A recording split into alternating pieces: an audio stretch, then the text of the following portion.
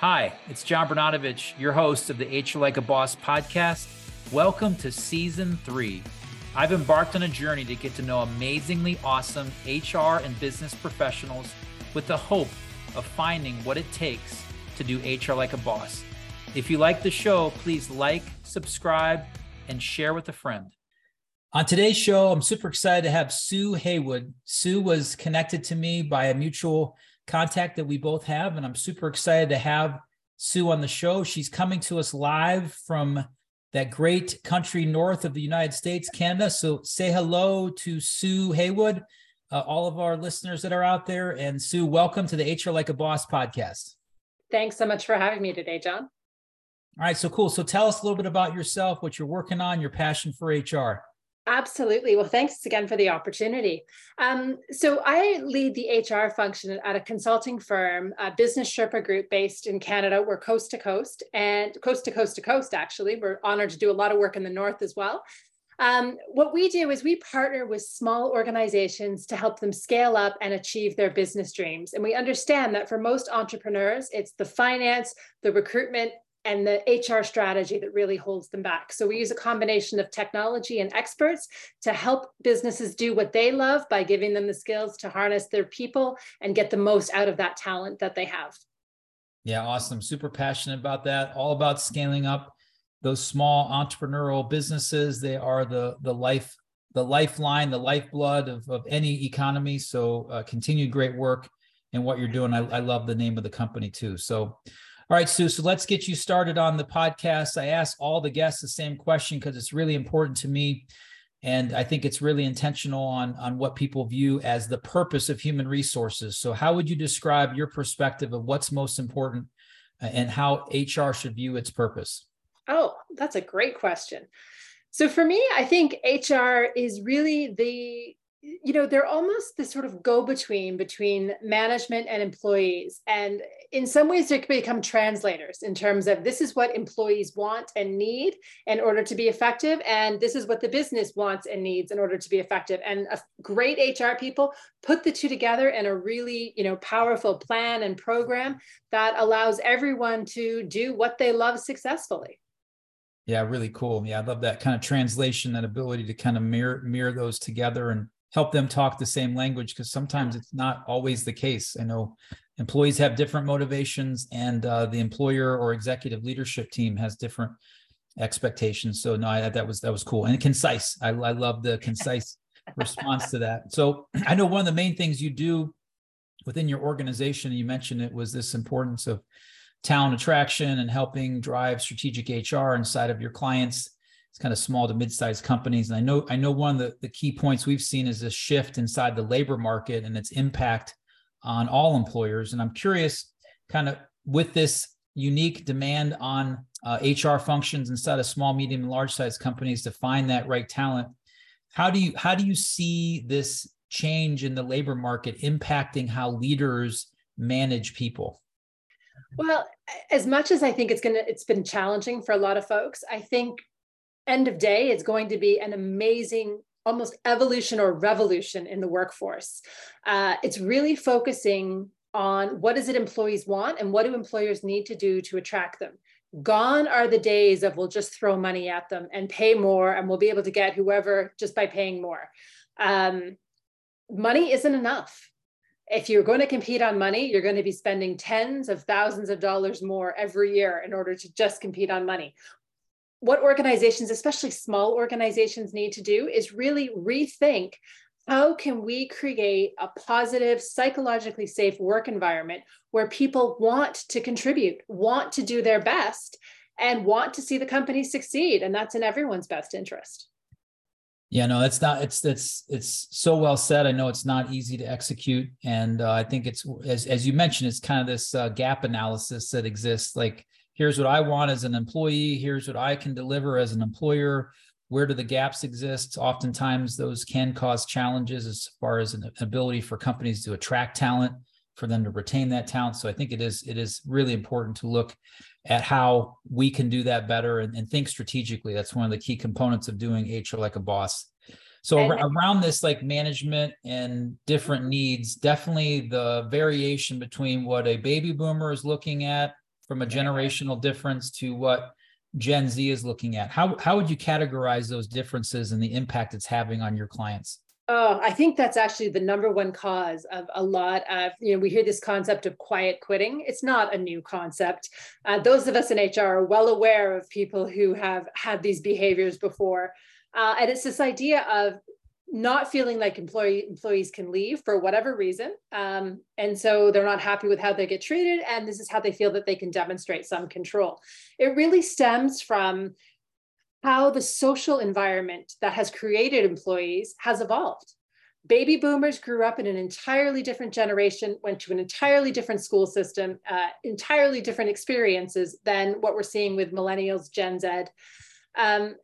Think about how much more inclusive a school environment is in this day and age. All about group work, all about partnership, all about autonomy, flexibility. And then we expect these people to go into a workplace that's still based on values that are held dearly by baby boomers. It doesn't align. It's really important to recognize what environment are employees coming from, whether they're new grads, whether they've been out in the workforce 10, 15, even 20 years. What is it that they value? What are the social needs that they have? And then how can that be interpreted into an effective workplace practice? Yeah, cool. No, I think that's spot on. I think it's important to look at those differences and understand how societally we've changed. You made a great point in that. That's just it's a different thing. And if you're not evolving, you're likely getting passed by in this kind of unique time that we've been compressed in based upon all the changes that came out of the pandemic and the impact it had on people and life and businesses. So speaking of businesses, I would be remiss without giving a plug to our ongoing sponsor, and a big thank you to them. That is Willery, near and dear to my heart. Thankful for the formation of this podcast and their continued support of it.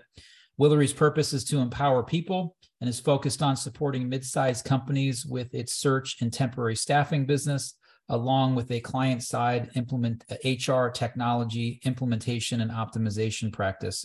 So if you're struggling to find talent in your HR or payroll teams, or you are not getting a return on your HR technology investment, please visit Willery.com to learn more. All right, Sue, enough for the shameless plug. I'm sure we could probably talk about HR technology and a lot of other things based upon what your business is and how you're helping them. So I'm just curious, like as we've been talking on the show about this labor shortage, the labor market adjusting, the impacts on leaders and managers, the impacts on employees, depending upon their kind of generational place, whether it's a boomer to Gen Z. I'm wondering like what you're seeing or what you might predict if you looked in your crystal ball as to being in this evolution. What do we see it looking like differently, 6 months, 1 year, 5 years from today? Well, I'm not going to say that the pandemic hasn't been hard on people, because I know it has, but I think as the further we get away from the crux of the pandemic, we're actually going to look at this as a major change, much like the Industrial Revolution, that is going to dramatically impact the way workplaces operate. If we think even 6 months before the pandemic hit, the idea of working from home, it was this perk. It was this, short term, one person could leave the workplace, work from a different location with the expectation that they're going to return. And instead, we've realized in a very short time frame that everything can be scrapped. Everyone can be virtual. It really has to be, the focus needs to be on what is it people do and how do they contribute, not where do they do it from. And so it's really going to change how work dynamics go, how people, continue to evolve to work collaboratively virtually. And it's causing a greater demand for flexibility and autonomy, but that's also unleashing a lot more potential amongst employees and talent that they can bring far more creativity and advancements to organizations at the same time. I think it's actually going to be amazing. And I think within 6 months, those organizations that forced everyone back to work in September because they thought that was the way to do, I think we'll see them rethinking it, and even more so in a year from now. Yeah, I think the biggest part of that is the labor market and the fight for that great talent shifted the marketplace in that it became an employee-centric market, one that Absolutely. They could dictate a lot of the, I'll call it terms in that sense. And so at the end of the day, your ability to evolve and adjust to that accordingly. I get asked this question all the time because we've had a virtual business since 2010. Right. How do you make sure that people are doing their job? Well, we put structure and technology and process and hired people that wanted that autonomy in place. And we managed to those expectations. And so, and then you hire trustworthy people that are good at what they do. They value that autonomy. They don't take it for granted. Definitely. And you measure outputs, not how long someone sat at their desk. Yeah. And it really, there's this kind of adage of, if I don't see you in your seat, I don't think you're working mindset, which I think is so 1990, sorry to date ourselves, but it's very true. Definitely something I see evolving for the better. And I think the employers that are not seeing that or not providing that level of flexibility eventually will feel the unique impacts on their business. Yeah, so they're going to have to change because they're going to start losing their talent to those who've already changed. Yeah. I have this saying in the book, if you are not putting your people first, be very careful because someone else will. And eventually you'll see and feel the impact of that. But all right. So the podcast is called HR Like a Boss, which you've been a great guest on so far, Sue. The upcoming book that'll come out in the summer of 2023 is called HR Like a Boss. So I'd like to get all guests of the show out by answering this one final question. How would you describe someone that does HR Like a Boss? I would call them, first and foremost, a strategic problem solver, right? From a business perspective, you're always trying to get more from your resources. How can you do that from a people perspective? It's, obviously through engagement, through, autonomy, flexibility, increasing that creativity of folks. But it's really that ability to step back and say, what is it we're trying to achieve? Why? And understanding the need for that rationale. Really cool. You used some awesome words just then, and I'm going to start there with the recap that I do for all guests. This idea of engagement, autonomy, and creativity. You mentioned those several times on our show today, and that sometimes feels I'll call it a little bit of strife between employers wanting people to be a certain way or do a job in a certain way, and that autonomy, that creativity, that will eventually increase the level of engagement is an important part to give to an individual human being that is working. And as an HR Like a Bosser, in your perspective, you're a strategic problem solver, spot on with that. You got to be able to look at things strategically and then find a way to solve that issue. You started off the show with making sure that HR is helping to translate in I call it the common language between employees and employers so that we can align and get on the same page.